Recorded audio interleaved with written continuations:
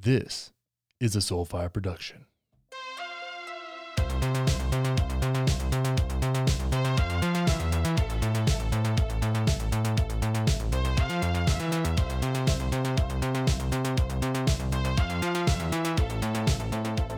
Welcome back to the show, you crazy motherfuckers. We out here in this wild world and we're doing the thing. And, before I get into it, before I get into this long-awaited show, if you like this show, if you like where this goes, if you like what we talk about, even if you don't like what I talk about necessarily, but you appreciate that I'm talking about it, head over to Apple Podcasts, leave a 5-star review, and make sure to share this show on your Instagram stories or on Reddit or on your OnlyFans page, whatever it is that wherever you connect with the most people, please share the show if you dig it. I'd appreciate that. Makes you feel good. Makes you feel nice to get tagged in something when somebody's like, I like this thing this guy is doing. I'm like, oh, I like you too. Thank you very much.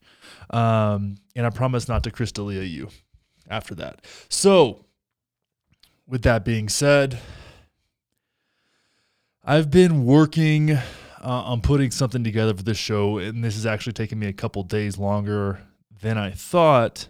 And not that today's show is like by any means that much different than any other show, but just getting my thoughts together. And there's something that Brett Weinstein said the other day. If you don't know who he is, go find him. Part of the intellectual dark web. But he was talking about critical thinking and critical feeling. And I believe that objective and critical thinking is one of the most powerful things that we can develop, and it is a skill throughout life. And it's something that I find a lot of value in and that pays dividends when it comes to living a productive and balanced life.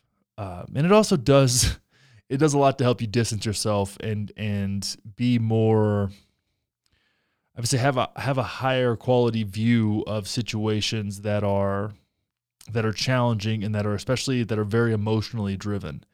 Not saying that I'm by any means like a great critical thinker. I don't want to tout that for myself, but it does feel that, I do feel that it is something that I value very much. Now, we've seen a lot lately. There's been a lot going on lately. Statues being pulled down, the protests continuing. Things keep moving in whatever direction they were going. They're still going, and I'm frankly surprised by the stamina that this movement has had. But at this point, I have to ask the question, and this may be unpopular, but I have to ask the question: what does justice look like now? Because we've jumped on the Black Lives Matter movement in droves. But I find it hard to believe that at this point it is clearly and specifically a race issue. That doesn't seem to be the actual driver of this movement. And maybe why I've struggled to say that is because it is not a popular thought or opinion. And if I was more famous, I might get canceled for saying some shit like that. But I'm not. So here I am, and it's my fucking show, so I'll say what I want. I don't know who this is helping, but it scares me. Where are the goalposts? Where do we score? What is justice?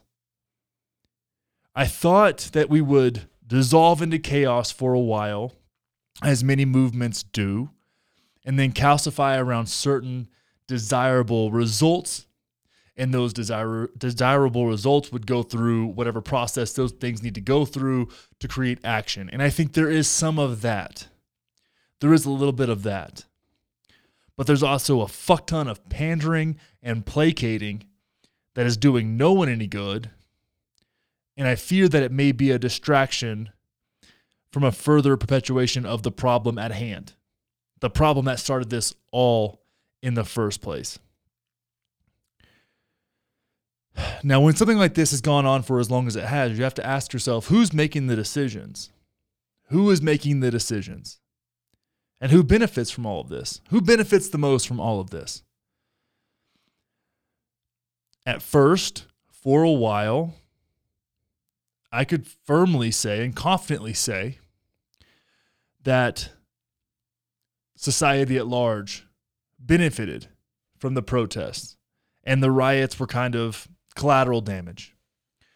The looting and all that shit, which is just criminals taking advantage of a situation. I would think that my belief was that society at large would benefit. And I still think that society at large will benefit. But there's a certain amount of fatigue with outrage. And you're seeing this manifest in several different ways. Now, we can think about the statues being torn down, some that I would feel are relatively unjustified, but that's not necessarily my place to say. And we'll talk about that later on in the show. But I hoped by now we would have a clearer picture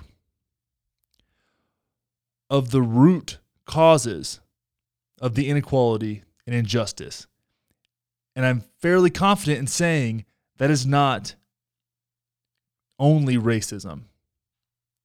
I would go as far as to say that racism is a small part of a huge problem in inequality and injustice. And what I fear is that the elected leaders in our society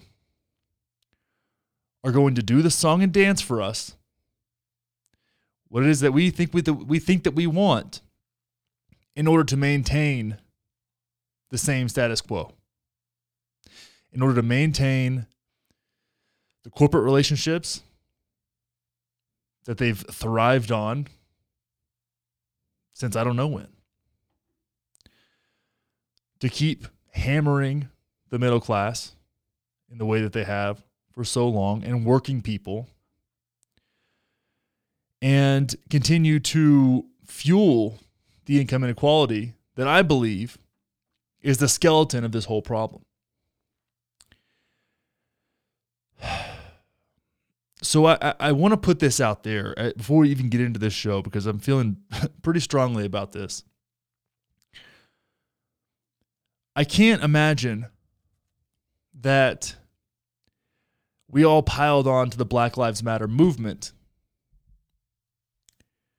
because we felt that we were inherently racist. So I want to ask the question, what feeling drove us to pile onto that movement? I think a lot of us thought, hey, this could have happened to me. What happened to George Floyd could have happened to me. What happened to Breonna Taylor could have happened to me. I think that's a big part of it. I think police overuse of force is a humongous problem. I think the fact that the steps that we took to even get there are symptoms of a bigger problem. And that's what I'm getting at. We're playing with the surface here. Yes, systemic racism is a problem. Yes, there's remnants of Jim Crow bullshit still living in our society right now. But this is not only a race issue. Black communities bear the brunt of a bigger problem. And what scares me in this whole situation is that we're not taking the time to stop, catch our fucking breath for a second, and evaluate what's happened, where we're trying to go, and what the goal of this movement even is. Now, my solutions to this problem and what I believe would be helpful is a massive investment, a transfer of wealth into low-income communities that are primarily Black. I think that would change so much. But the power structure and the imbalance within our society at large that perpetuates the problem. Those are the people with the puppet strings, and the politicians are dancing their dance. I don't think that banning police chokeholds is going to solve the fucking problem. And if you count that as a victory, okay, fine. But in reality, in the bigger picture, it doesn't do a goddamn thing. Because you know what somebody does when they can't chokehold you to subdue you? They beat you in the fucking head. Is that better? Is a concussion better than being unconscious? And we'll get into some more of that a little bit further down the show. But I had to fucking say this. I had to say this. It's gone too far without calcification, without clarity on where we're even trying to go. And I do think that the Black Lives Matter movement, which started with the best of intentions, is being manipulated and taken advantage of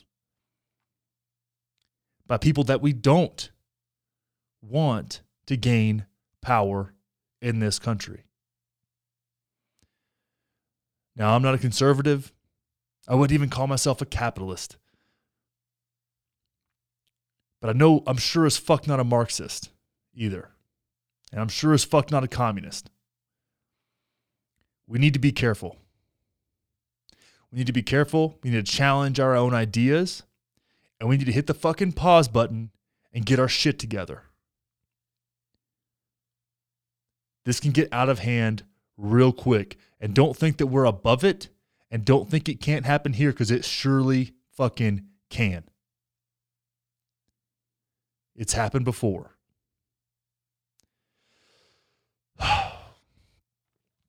Take a breath. Feel what you need to feel. Be honest with yourself. And remember that equality means equal criticism.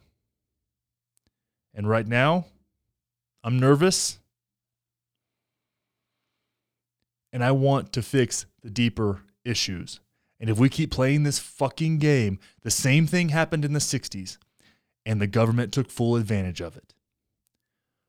The government wanted the Black Panthers and the fucking hippies or whoever else to be fighting with each other. It only made them stronger. What you have now in these continued riots and protests and pulling down statues and all this other shit, and I agree with most of it. I really do. I don't think we need statues of Robert E. Lee in this country anywhere. I don't. I don't think that's not something we're proud of. I like some Harriet Tubman statues would be fucking dope. I'm with that. I'm on board. But I know what you're doing right now is you're calcifying the people who fucking hate you. And they're growing in number because you're giving them a reason to. That's those far-right dipshits that want free trade. They don't give a fuck if the middle class shrinks. They don't really give a fuck about you. They want what they want, and they're going to leverage your actions against you for years and years to come if you do not get your shit together and look behind the curtain. This isn't a fucking game. It is not a fucking game. Take a breath. Get your shit together. Ask some challenging questions. And take action again. Do not stop taking action, but take the right action. And think it through. Now, let's get into the state of things.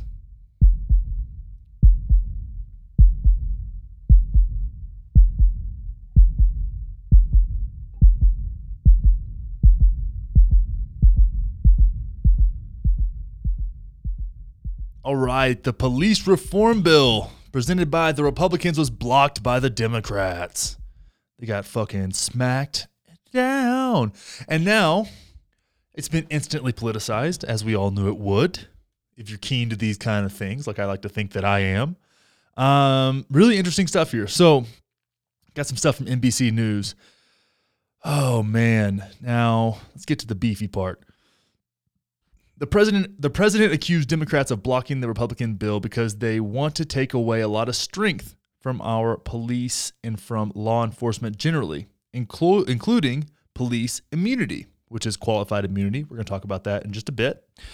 And he said his administration would not do anything to hurt police. Trump again pointed to what he said were high crime levels in cities run by Democrats to back his point, and referred specifically to the recent unrest in Seattle. Now notice what he did there. Distract and divert. It's not about me. I didn't do anything wrong. I can't fix it. It's the Democrats.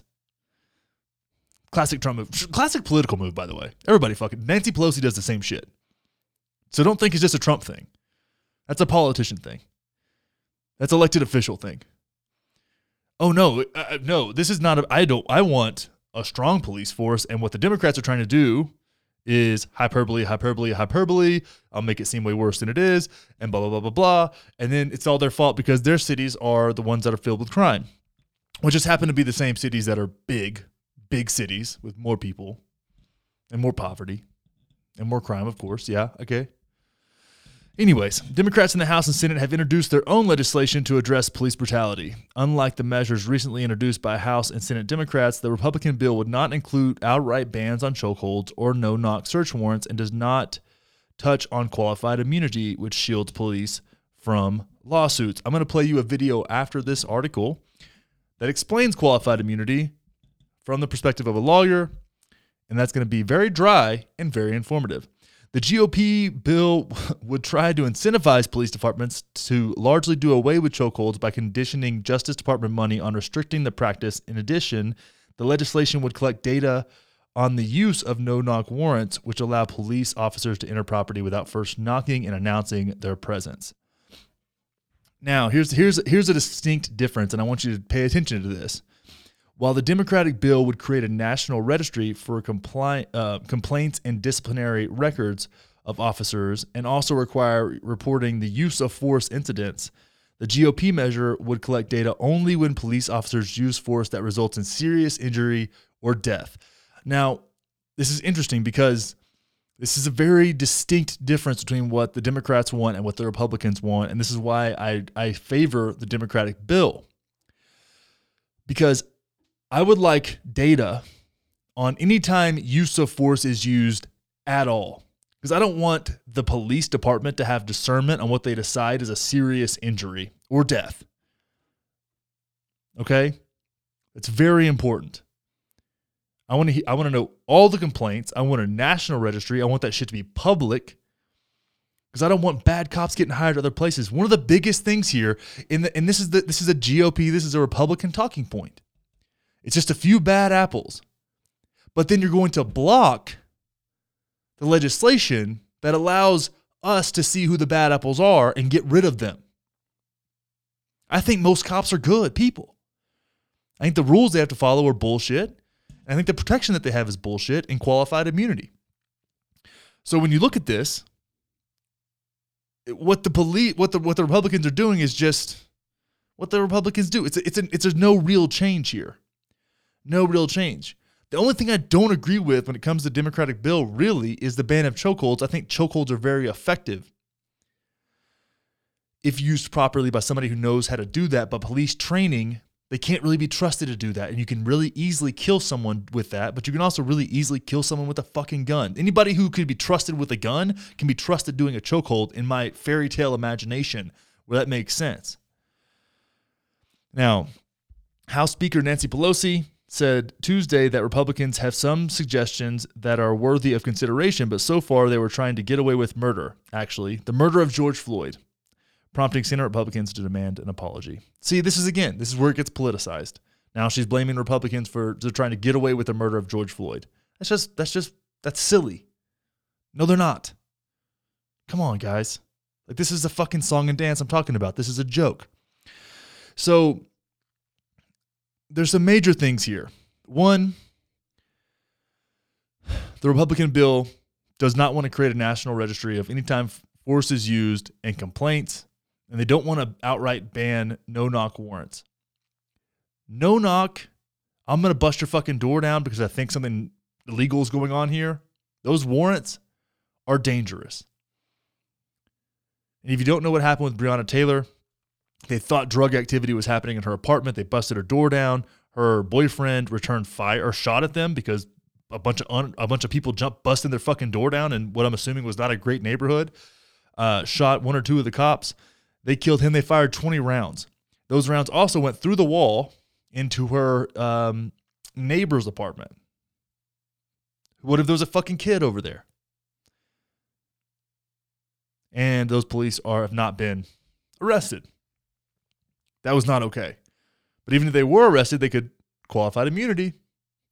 And now before we go any further, I want to get into qualified immunity here. Now, Cato is a libertarian foundation, and this lawyer that we're about to hear from, and this is a very, very dry video here, audio as well, but it did the best job that I could tell from the videos that I watched, and I watched several, of clearly explaining what's going on and why it's a problem. So let's just jump into that right now. When I say the words qualified immunity doctrine, there's a good chance many of you have no idea what I'm talking about. It's also the type of phrase that might help put non-lawyers to sleep. Well, our next guest is here to tell us why we should know what that term means and why it's important to get rid of it. Clark Neily is Vice President for Criminal Justice at the Libertarian Cato Institute. Thanks for joining us. My pleasure. Thanks for having me. So first of all, what is this qualified immunity doctrine? Why is it so important? Well, I appreciate the opportunity to talk about it. It is something probably a lot of people don't know about, but they should. A hugely important question when we clothe public officials with tremendous authority and discretion, as we do, particularly when it comes to members of law enforcement, police and prosecutors, is what kind of accountability comes along with that. And there are only so many ways that you can hold people who wield that tremendous power accountable. One way is through the criminal justice system, so they can be prosecuted, for example, if they violate somebody's rights in a way that's actually a crime. That's quite unusual and not normally how you'd want to, you wouldn't want that to be your sort of first line resort. The other possibility is internal accountability mechanisms. So we're talking about sort of internal affairs or review boards or things. And for a variety of reasons we can get into or not, those have proven to be largely ineffective. So that really leaves private lawsuits, civil liability, so that, for example, if your rights have been violated or you believe your rights have been violated by a government official, including particularly a police officer, then you have the ability to take that person to court and get a ruling that determines that your rights have been violated and whether you're entitled to any sort of compensation. Qualified immunity essentially disrupts that process by making it virtually impossible to hold police and other government officials accountable in court for their rights violations.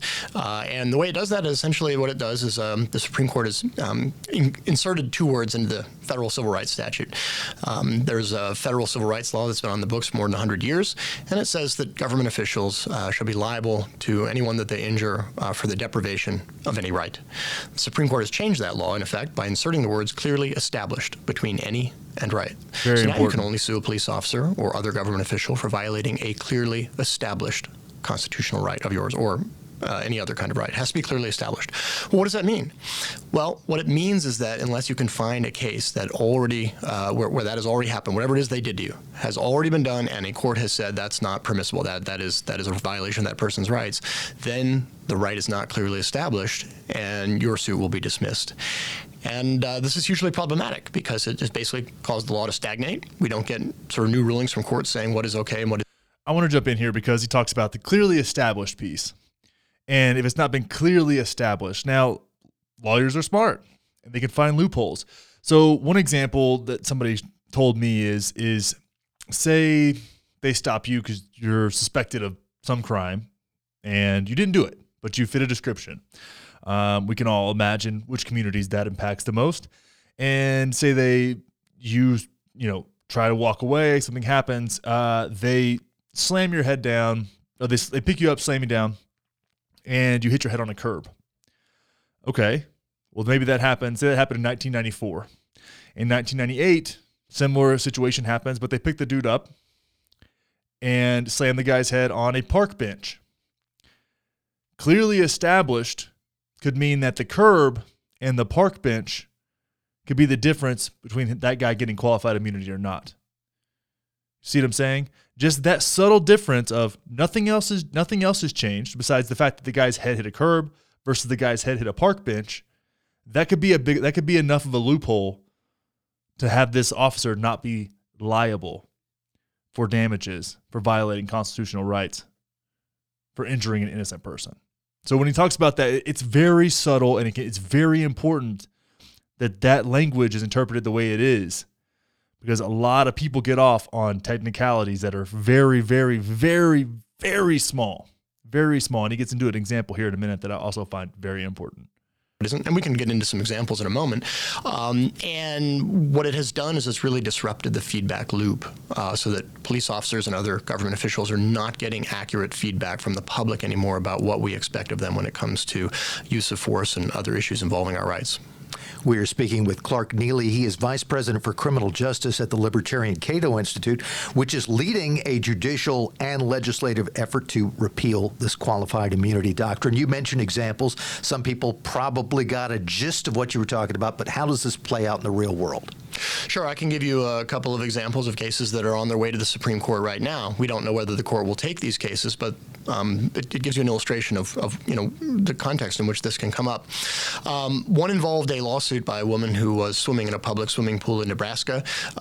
She was horsing around with her family and her boyfriend, and someone mistook what was going on, was afraid that she was being attacked, so they called the police. The police showed up and asked to speak with her. She spoke with them and assured them that there was no problem. She wasn't, being attacked or anything. During that conversation, she looked over and noticed that somebody was hassling one of her children. So she said to the officer, "I need to go and help my child, but I'll come back and finish speaking with you after I've done that." And he said, "No, you need to stay and speak with me." Now, keep in mind, she wasn't understood to be the perpetrator. She's supposedly the victim. And she's about 5'2", 110 pounds in a bathing suit, not armed. So she says, "I will speak with you, but I need to go talk to my child first." And so she turns and walks away. He comes up behind her. The police officer comes up behind her, gets her in a bear hug, lifts her up off the ground, turns her upside down, and drives her onto her head so hard that he knocks her unconscious and breaks her shoulder. She sued for excessive use of force, and the Federal Court of Appeals, the Eighth Circuit Court of Appeals, held that the police officer was entitled to qualified immunity, meaning the case could not go forward. Why? Because there wasn't a case on point where a police officer had picked up a petite woman, unarmed, who was not resisting, turned her upside down, and drove her onto her head. That is an example of what qualified immunity does in our system, is it allows police officers who have very obviously violated somebody's rights to escape liability, to escape accountability, in effect, for that. And I could sit here, unfortunately, all day and give examples like that. Now, you're a lawyer. Yeah, so this video goes on a little bit longer, but I think that's the gist of it. And it's something worth thinking about, because the response from police officers is, well, in that case, then we're not going to respond to any situation where there's not a victim and it's not an emergency. Oh my God, that's fine. Yes, that's essentially what we're asking for here. Like, show up when it's necessary, not punishing the supposed victim of a non-crime, which happens all the fucking time. All the time. And I get these guys have stressful jobs, and being a police officer is very hard. And maybe there's a room for a little bit of protection in there for them to do their job well. But to this extent, it's got to change. It's got to change. And as unfortunate as it is for me to say this, I don't think the Republicans have the balls to do it. They don't. They want to blame it on a few bad apples, but they don't want to create the filter to filter out the bad apples. They have no interest in doing that, because then they're gonna paint that, they're gonna manipulate their base into saying, well, that's weakening the police department. But maybe that's what we need, because we've been paying these people 40% of city budgets, and they don't even use that money effectively. And here's one of the issues I have. I've been listening to Joe Rogan has had some really fun conversations on this as of late, and I think he has many good points, but him and Jocko Willink kind of went down this rabbit hole, this tangent about how cops need more money and they need more training. I think that's absolutely fucking bullshit. Absolute bullshit. Because they're not even using the money they're getting right now effectively anyways. So why? Why give them more money? You can't be trusted with the money they have right now. Here's my example. I was at the gym the other day, and I've got a friend at the gym. He's a coach at the gym I go to. he's an Army guy. He's served in Afghanistan. He's about to go back to be a Green Beret. I have full confidence in this motherfucker to do it. He's a badass. Okay? Rooting for you, dude. Anyways, he said during these protests that were going on here in Denver, okay? Denver's generally a pretty peaceful city. A lot of weed. Everybody's pretty calm. But he said he saw 2 armored trucks driving by. They were the same type of trucks, and I don't remember what they were called. They're not Humvees or something else. The same kind of trucks they had in Afghanistan. Those trucks cost $1.5 million each. $1.5 million each. That's in the budget. $3 million, I'm sure that's not all of them, but $3 million worth of trucks that are built to withstand improvised explosive devices overseas. I'm sure the military surplus, maybe they got a good deal. Maybe they got them for $1 million a piece. We'll be generous. So $2 million. You could hire black belt jiu-jitsu instructors to train your officers in non-lethal combat for $50,000 a year each. You get bad-ass motherfuckers in your department training people, spending 15, 20% of their time training in non-lethal de-escalation tactics, physical combat that is non-lethal for $150,000 a year? Maybe. But no, they're going to spend that money on toys, essentially, that are never going to be necessary in Denver, fucking Colorado. Maybe LAPD needs a couple of those, but fuck, man, come on. These guys don't need more money. They need to use their money appropriately and to get rid of these fucking lazy assholes that don't want to train.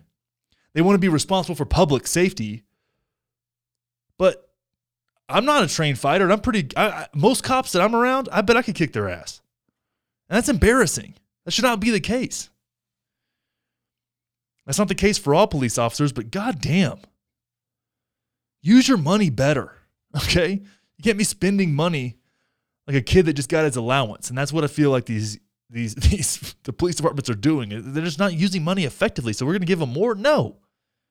Absolutely not. Restructure this shit from the ground up. When I hear defund police, I think take that budget back to zero, hypothetically, and rebuild it in a way that makes sense. And the Republicans have no intention of doing that. Now, some do. I'm not going to say all of them, but some do. Some have the best of intentions. But they don't make decisions based on what's best for people. They make decisions on what they can run on next election cycle. Huge part of the problem. All right. Moving on. Now, have you heard about this Trump rally?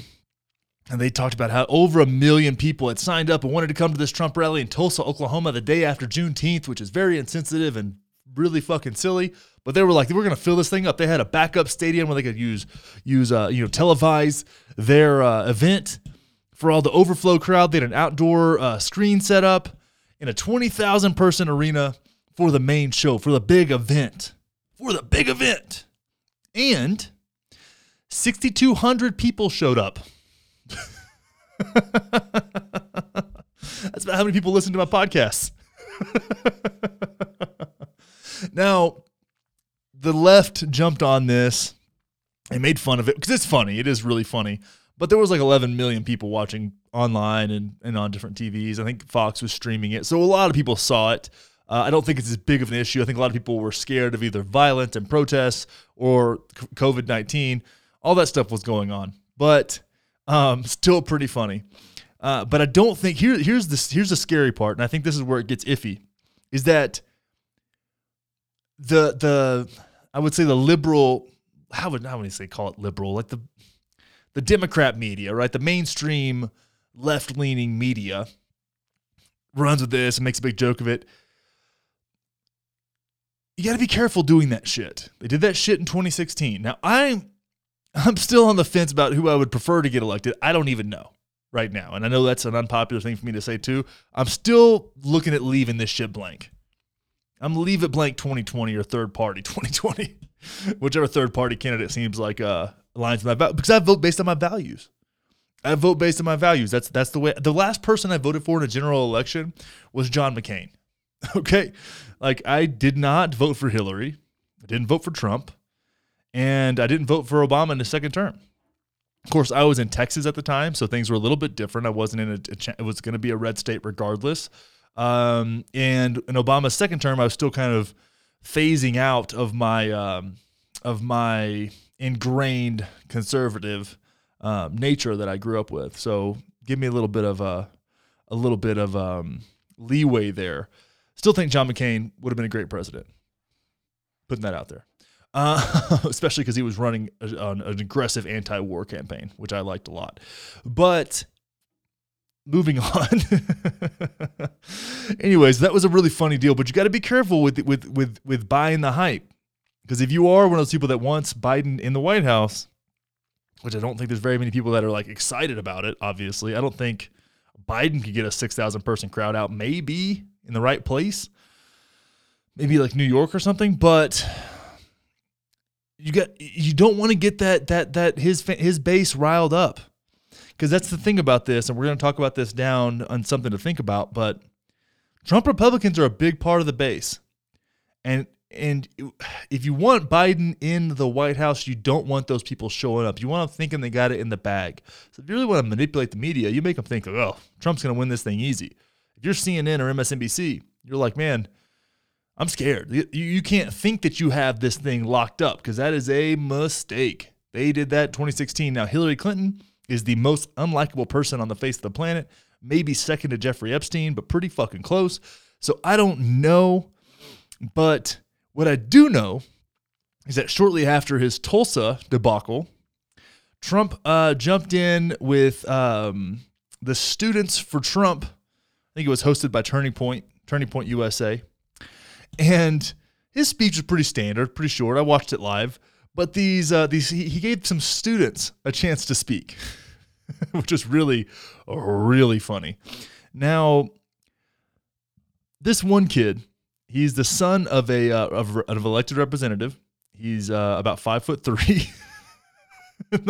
If you're just listening audio only, this kid, the microphone is like at his forehead level, so it's really, really cute watching this little guy do his thing. And I'm sure he's been practicing this, and he's really hyped. And he's going to get to talk on stage with the president, his hero, the best president of his lifetime. And here's how it goes. But let me tell you, when administrations across the country do the will of the left and cater to the mob, it's our duty as conservatives to stand up and to fight for our rights and to fight for our nation and to fight for our God.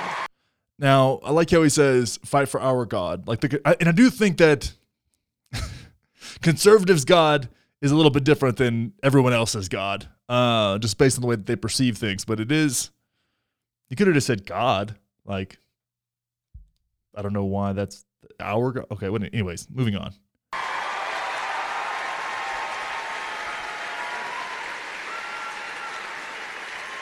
That's right. Get him, little guy. And you know, Mr. President, my dad, Congressman Dan Bishop, he likes to say that you like to say that he's not a choker. Mm-hmm. And let me tell you, Mr. President, us college conservatives, we ain't chokers neither.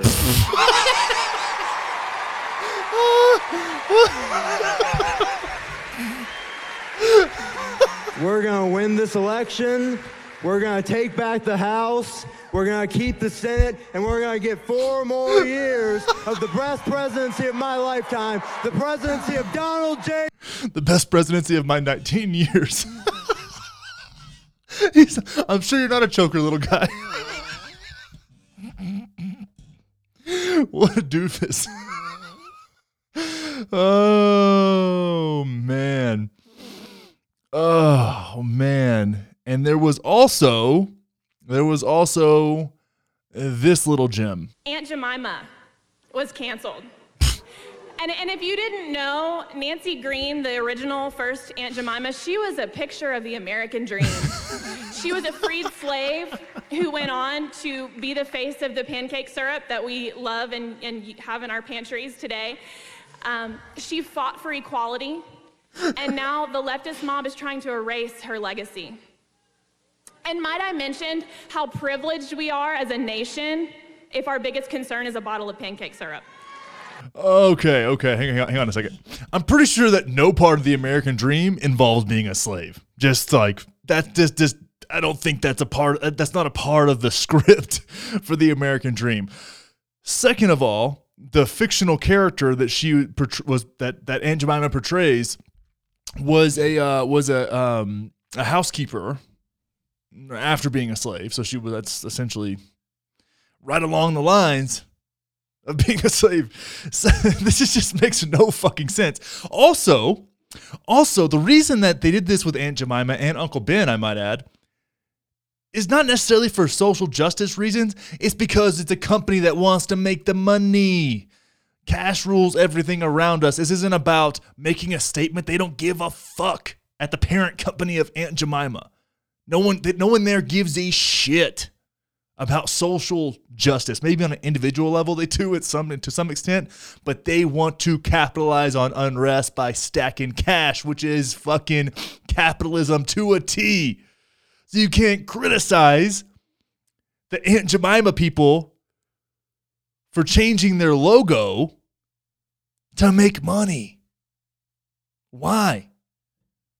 They're like, oh, this is a great time to get some PR by just changing shit up a little bit. Bada bing, bada boom, cash in the motherfucking bank. Now, you know what everybody's talking about right now? Fucking syrup. Sugar water. Yeah. That's advertising, and that is free. Thank you, Fox News. Thank you, Turning Point USA. You're making us money right now by complaining about the leftist mob who had nothing to do with Aunt Jemima being changed. They've changed her several times in the past 50 or 60 years. They've updated her look and changed some things so she didn't look so much like a slave. Like, there's a lot going on there, but they're just trying to make money. Same thing with Disney is changing some things at their theme parks.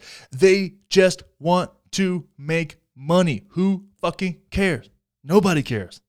Nobody cares.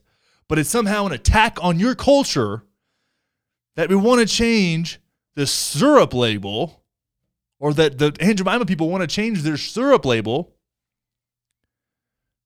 to appeal to a broader audience. That's just marketing, dude. Lady Reagan, this girl's name is Reagan. She got fired from her job for saying some things that may have been a little bit racist, if you can believe that. Good shit, though. Oh, Turning Point USA and Charlie Kirk and Candace Owens, you guys are doing the Lord's work, your God's work. You're doing the work for your God right now. And your God is an interesting cat. Interesting cat for sure. Wow. The level of ignorance. And this is what they get these college students, right, that are just, maybe I was guilty of this in college too. I think I was so undecided in college that I was more of an independent. Again, that's when I voted for John McCain. I was undecided because I saw Obama speak when I was in college too at my campus, and it was amazing. He did an amazing job.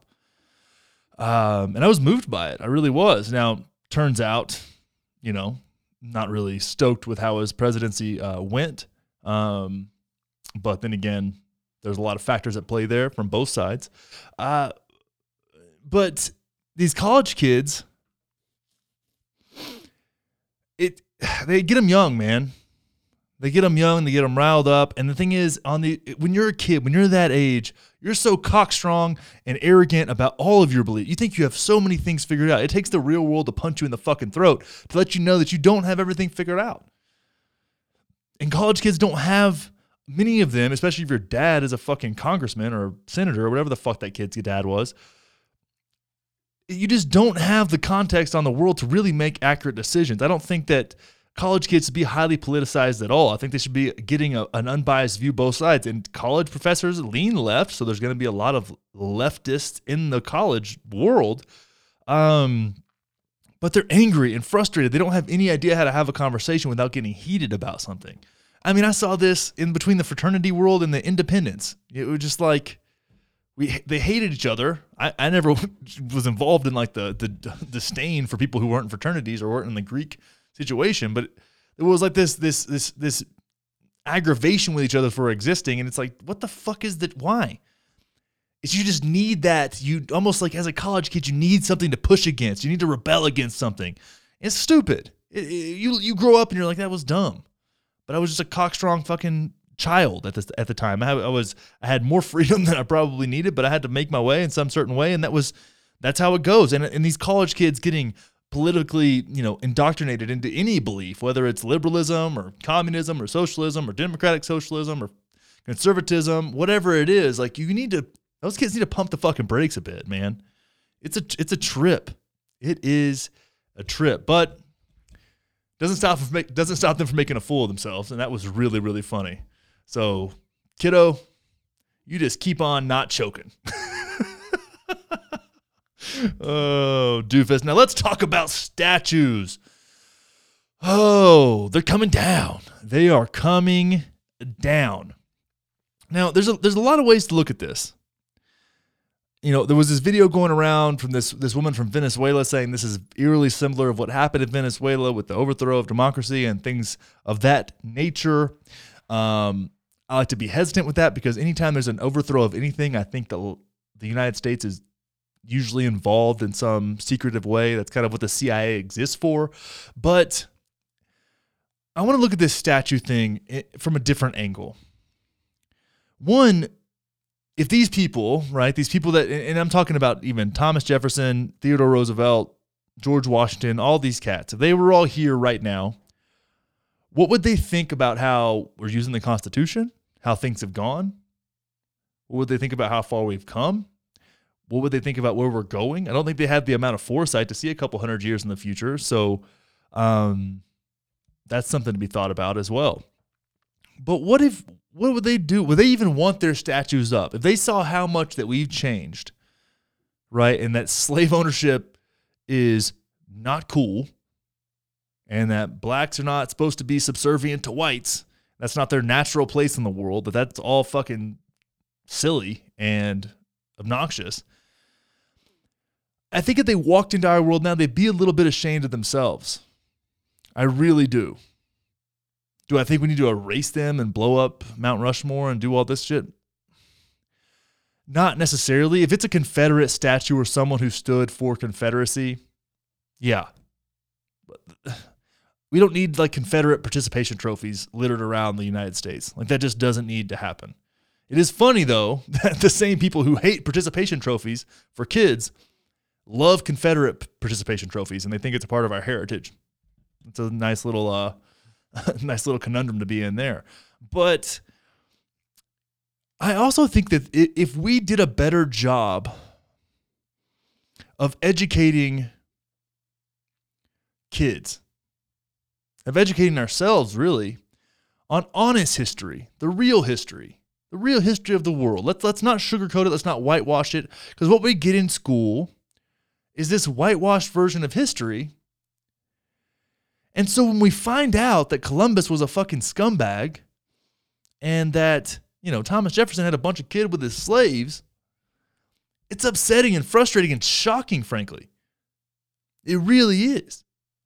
So you're pissed and you're upset. Now, I think a lot of this statue pulling down, like there was some that were pulled down here in Denver just yesterday.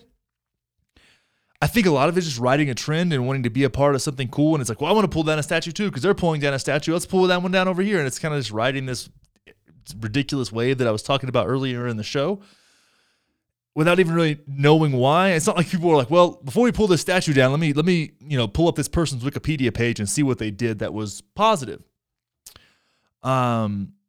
So it's an interesting thing to go down, but I feel like if we just didn't whitewash history so much and didn't manipulate history so much that by the time we were at the age where we could pull down a statue, we might have a little bit more context on what that statue means and what that statue's brought to this, that person that statue represents, what that brought to this country, what it did for us, for the good, the bad, and the ugly, all of it. But we don't do that. We're scared to do that. We manipulate our history. We teach kids bullshit. It's all song and dance and fairy tales, and then you're in for a rude awakening in your mid-20s when you wake up to this bullshit or you choose to bury your head in the sand. It's just, it was the founding of this country, which Christopher Columbus didn't find this country, stumbled upon it by accident, and he did not discover it. There were already people here. And what he wanted was that gold, man. That was it. He wanted gold. And he used slaves to get it. Is that a part of our heritage that we need to be proud of? No, not at all. Now, maybe these Confederate statues and that history belongs in a museum somewhere, and maybe that museum will turn into some place for white supremacists to gather and worship their idols. Maybe, I don't know. It doesn't need to be erased necessarily, but it needs to be fully understood. It needs to be fully understood, and if we can do that from a young age and have kids understand the cultural differences between the United States in the 1700s and the United States in the 2000s, then maybe we wouldn't have so much fucking anger everywhere and wouldn't feel that we've been lied to. We're lied to constantly. Today, we're lied to all the time. Entertainment media exists to lie to us, and we just take it. And we've been taking lies, hook, line, and sinker, since we were fucking children, man. And then these people are going to criticize for people being upset. You find out what Christopher Columbus was really about, and you go, wait, that motherfucker has a statue in my town square? Why? Why? But at the same time, things don't age well. FDR, atop the list of my up near the top of the list of my favorite presidents, was racist as fuck. Theodore Roosevelt was racist as fuck. Most people in that time, you know who wasn't racist, generally speaking, which is kind of weird to see how the tables have turned, is poor white people. They saw themselves as equal with freed slaves in a lot of ways. They intermingled. They intermarried. Because they struggled. And through that struggle, they saw they weren't that fucking different. But the best and the brightest of our past, many of them are racist. And that's not even going back that far. I'm talking about Truman, Nixon, Reagan. They didn't own slaves, of course. But a lot of this doesn't age well. And we got to also understand that the people in our time, right now, in the present, in 200 years, won't have aged well either. We're doing things as a culture right now that our future generations, our grandkids, look back on and say, what in the actual fuck were they thinking? The same way that we do when we look back at some of these ideas and these concepts and these cultural norms that we're breaking out of now. And this revolution is happening. It's been happening for a long time, and now is the loudest outcry of it, in my opinion. But fuck, we've got to be careful with this shit. Because when you discover that you've been lied to, you get pissed. Do your research. Do your homework. I like the idea that some of these statues are going to be replaced with more appropriate figures for the time. But if we want to pick through everybody's history with a fine-tooth comb, Gandhi was sexist. MLK was sexist. Many of our presidents were racist and sexist. It's weird. It's weird to look back, and it's hard to look back with our moral framework that we operate from now. It's really hard. So do things need to change? Yes. Do we need to pull down statues of George Washington? Probably not. Probably not. But hey, the real question is, what would they do if they were here? Because they started a fucking revolution. It's a serious question to ask. Now let's change gears real quick. We're going to change gears real quick. Now I want to get into this because on the last episode, I talked about the Chris D'Elia situation. Now, I've been digging into this a little bit, and it's hard to sift through the bullshit. I'm going to be honest with you. It's hard to sift through the bullshit. Now, Whitney Cummings has come out and said she doesn't condone his behavior. It was super inappropriate. It's fucked up, and they're really close. What it seems like to me, and what I've read, is that Chris D'Elia, and then if you didn't hear last episode, you're not familiar with this, was inappropriately messaging underage girls, asking them to, naked cuddle and make out and things like that. And the word that was used was grooming. That he was grooming these girls, and I came out and said it didn't really feel like grooming. Maybe it is in a way, but the idea that grooming is this long-term build of trust, and I just didn't see that in the messages. It was very upfront, like there wasn't a lot of grooming involved. The idea that he was grooming them by using language that teenage girls would use with other teenage guys, like make out, cuddle, yada, yada, yada. I didn't think that was weird because I say shit like that as an adult, but I'm also fucking weird. So looking at that, not weird. I don't talk to underage girls sexually. Not that kind of weird, but like with consenting adults. Anyways, moving on. So a lot has come out about this, and it's been interesting because the more that comes out, and people jump on these things, and they're like, immediately, many comedians distance themselves from the situation. Brendan Schaub had his own little handful of DMs come out.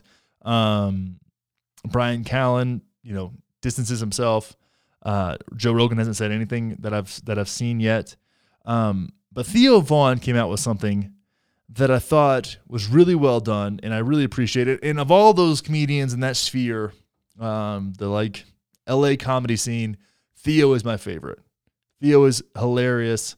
I got to see him live here in Denver, and he just seemed like a good-hearted dude that has his own handful of struggles. But I want to play the entirety of his response, and I really like the way that he went about this. Let's play that right now, because it's kind of a hot topic right now, and you're kind of close to it. I just want to hear your thoughts on Chris D'Elia, man. I'm a big fan of his. I'm a big fan of yours. I'm a big fan of a bunch of comedians like yourself. But I don't want to believe it, dude. I really don't. I feel like that crying old man at the WWE whatever thing. He's like, it's still real to me, damn it. That's how I feel. So maybe try helping me feel a little bit better, Theo Vaughn. Yeah, I want to thank you for the call, brother. I appreciate it. And, a lot of calls have come in about this, a lot. And I wanted to wait to speak on it until I was here at the podcast and until we were all together. I just want to say, how horrible this was for the girls who felt like they couldn't say anything. How horrible this must have been for the girls who felt like they didn't have a voice, for a period of time that they couldn't, speak up for themselves out of fear or I'm not sure what everything they were going through. I don't know. But I'm happy that they found a voice to speak. I'm happy that they found the courage to speak up. I also, I wrote some things down that I want to say. So I want to be real clear, cause my mind, it's, I don't know. I'm not always the most clear. I sometimes get real brackish in my brain and so I just want to be clear, man. So I just want to say that I know that there was a video pulled out of a podcast that may have given the vibe that I had prior knowledge of anything predatory that was going on or occurring. I never knew anything predatory occurring. I have never seen Chris with any underage women, ever. I've never heard him communicating with any underage women. I've never spoken with him about anything like that, ever. I've never heard him speak with anyone about anything like that. You know, I would never condone that type of behavior. I would never laugh about it. You know, podcasting, you know how it is. We just talk. Been talking for years. And we give each other, a good rough time about stuff. And and Chris and I have always had this, you know, to me anyway, this is my perception, that we've always had this, you know, we give each other a rough time about things. And his fans are called babies. And, you know, I know he has a lot of younger fans. And my brain just goes like it's like a guy without legs in a damn avalanche contest or something. You know, it just goes sometimes. It's a lot of rambling. It's what a lot of podcasting is. But I never had any knowledge or evidence or idea or reason to suspect that Chris was ever doing anything that was wrong. And I would never condone anything like that. You know, and I hope that Chris gets the help that he needs. And, you know, and I always hope that. You know, I always hope that anybody gets the help that they need. And it's heartbreaking. You know, it's heartbreaking because I was also a fan.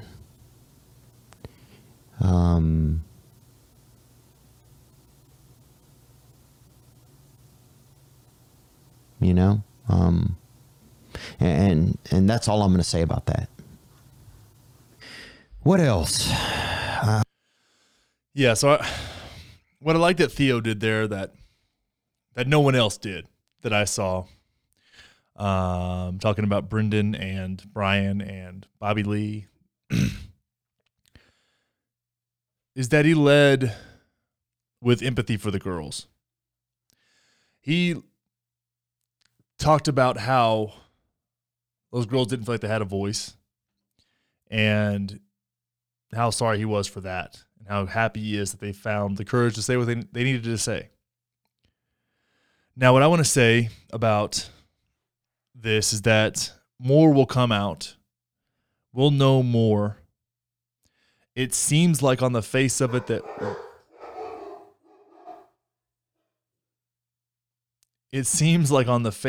what Chris did was really fucked up. But then I dive a little deeper, and it seemed like he was distancing himself from any girl who was underage, and that maybe some of this stuff was manipulated. And when there's a lot of attention and a lot of clout on the line, maybe some of this stuff was manipulated. There's been evidence to support both. And it's scary. Who fucking knows? Who knows? But you guys,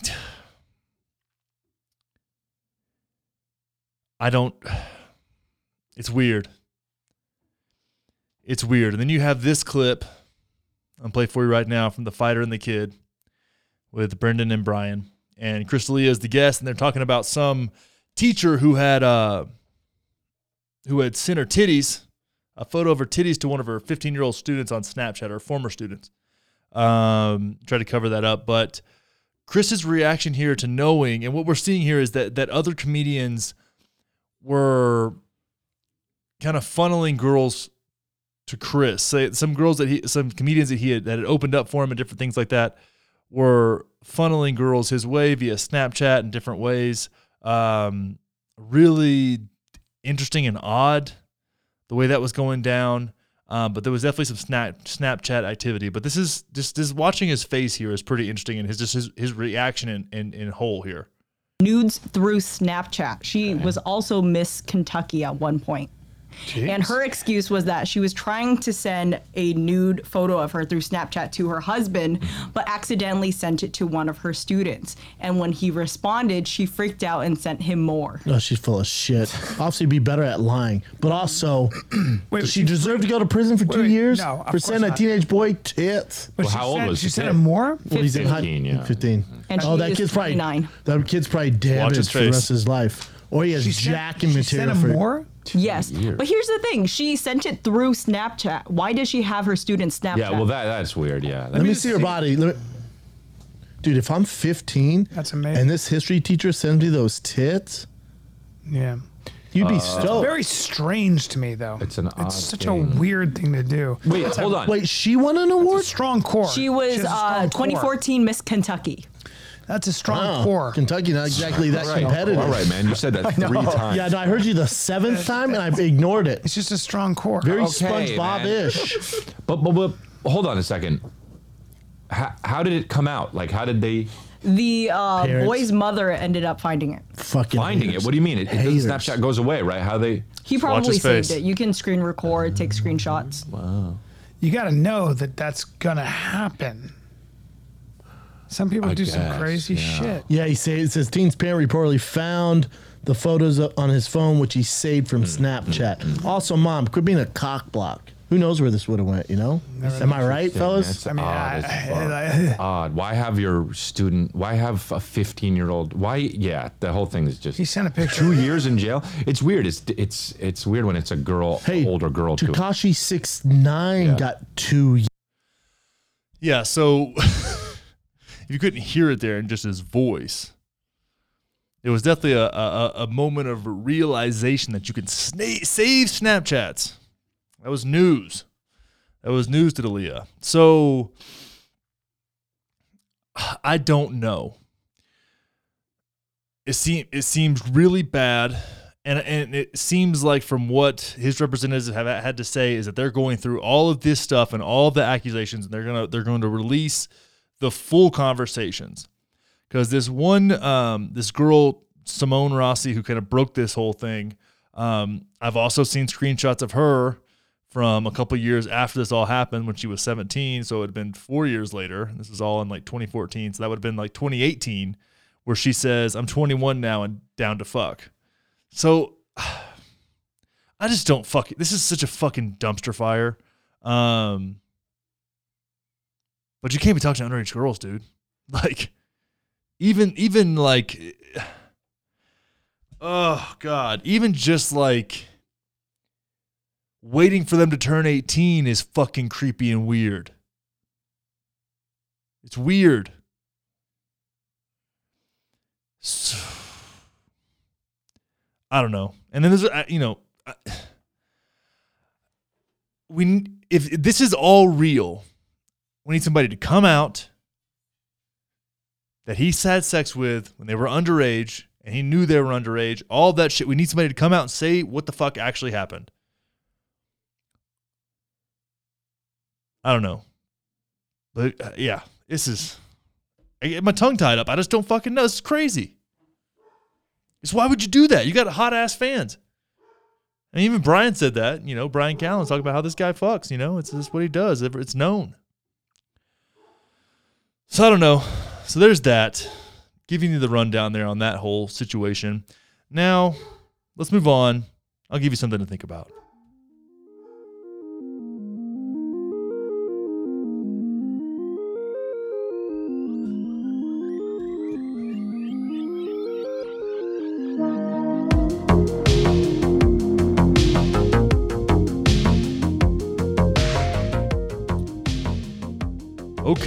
Okay. So, here's where we're at. It's 2020, election year, and it has been a wild year. Nothing we can say about that. It just has been. This is the craziest shit any of us have ever seen, I think. But one thing hit me. I was watching this show, Dirty Money, on Netflix, and I was watching the Jared Kushner episode.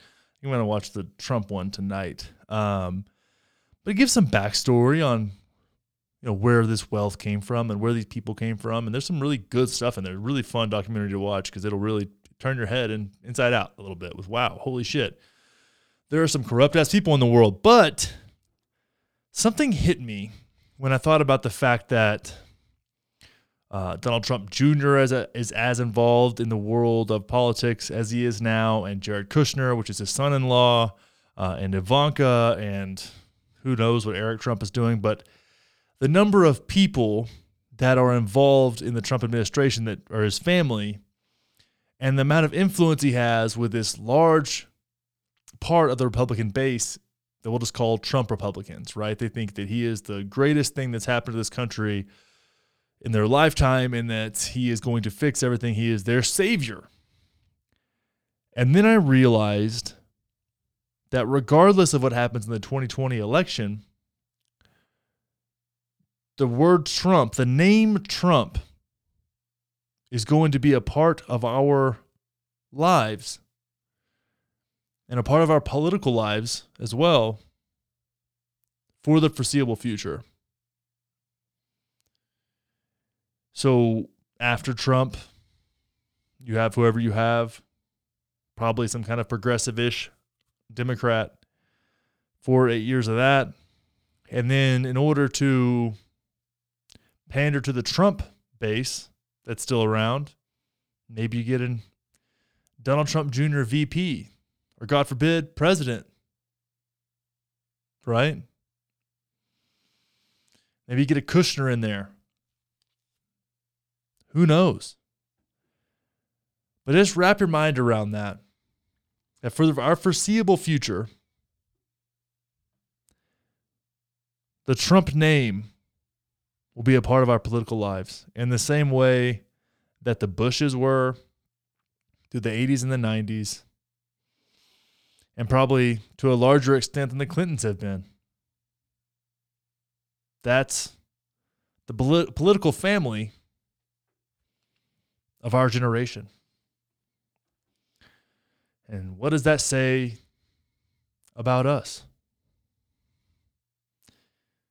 It's just something to think about. Thank you guys so much for hanging out. Make sure to leave a review on Apple Podcasts if you love this show and share it. Most importantly, find me on YouTube and everywhere else. Links are in the show notes.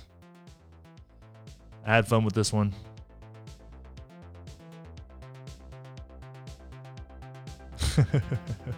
I'm lingering now. Stay safe out there. Keep your head on straight. We'll see you next time.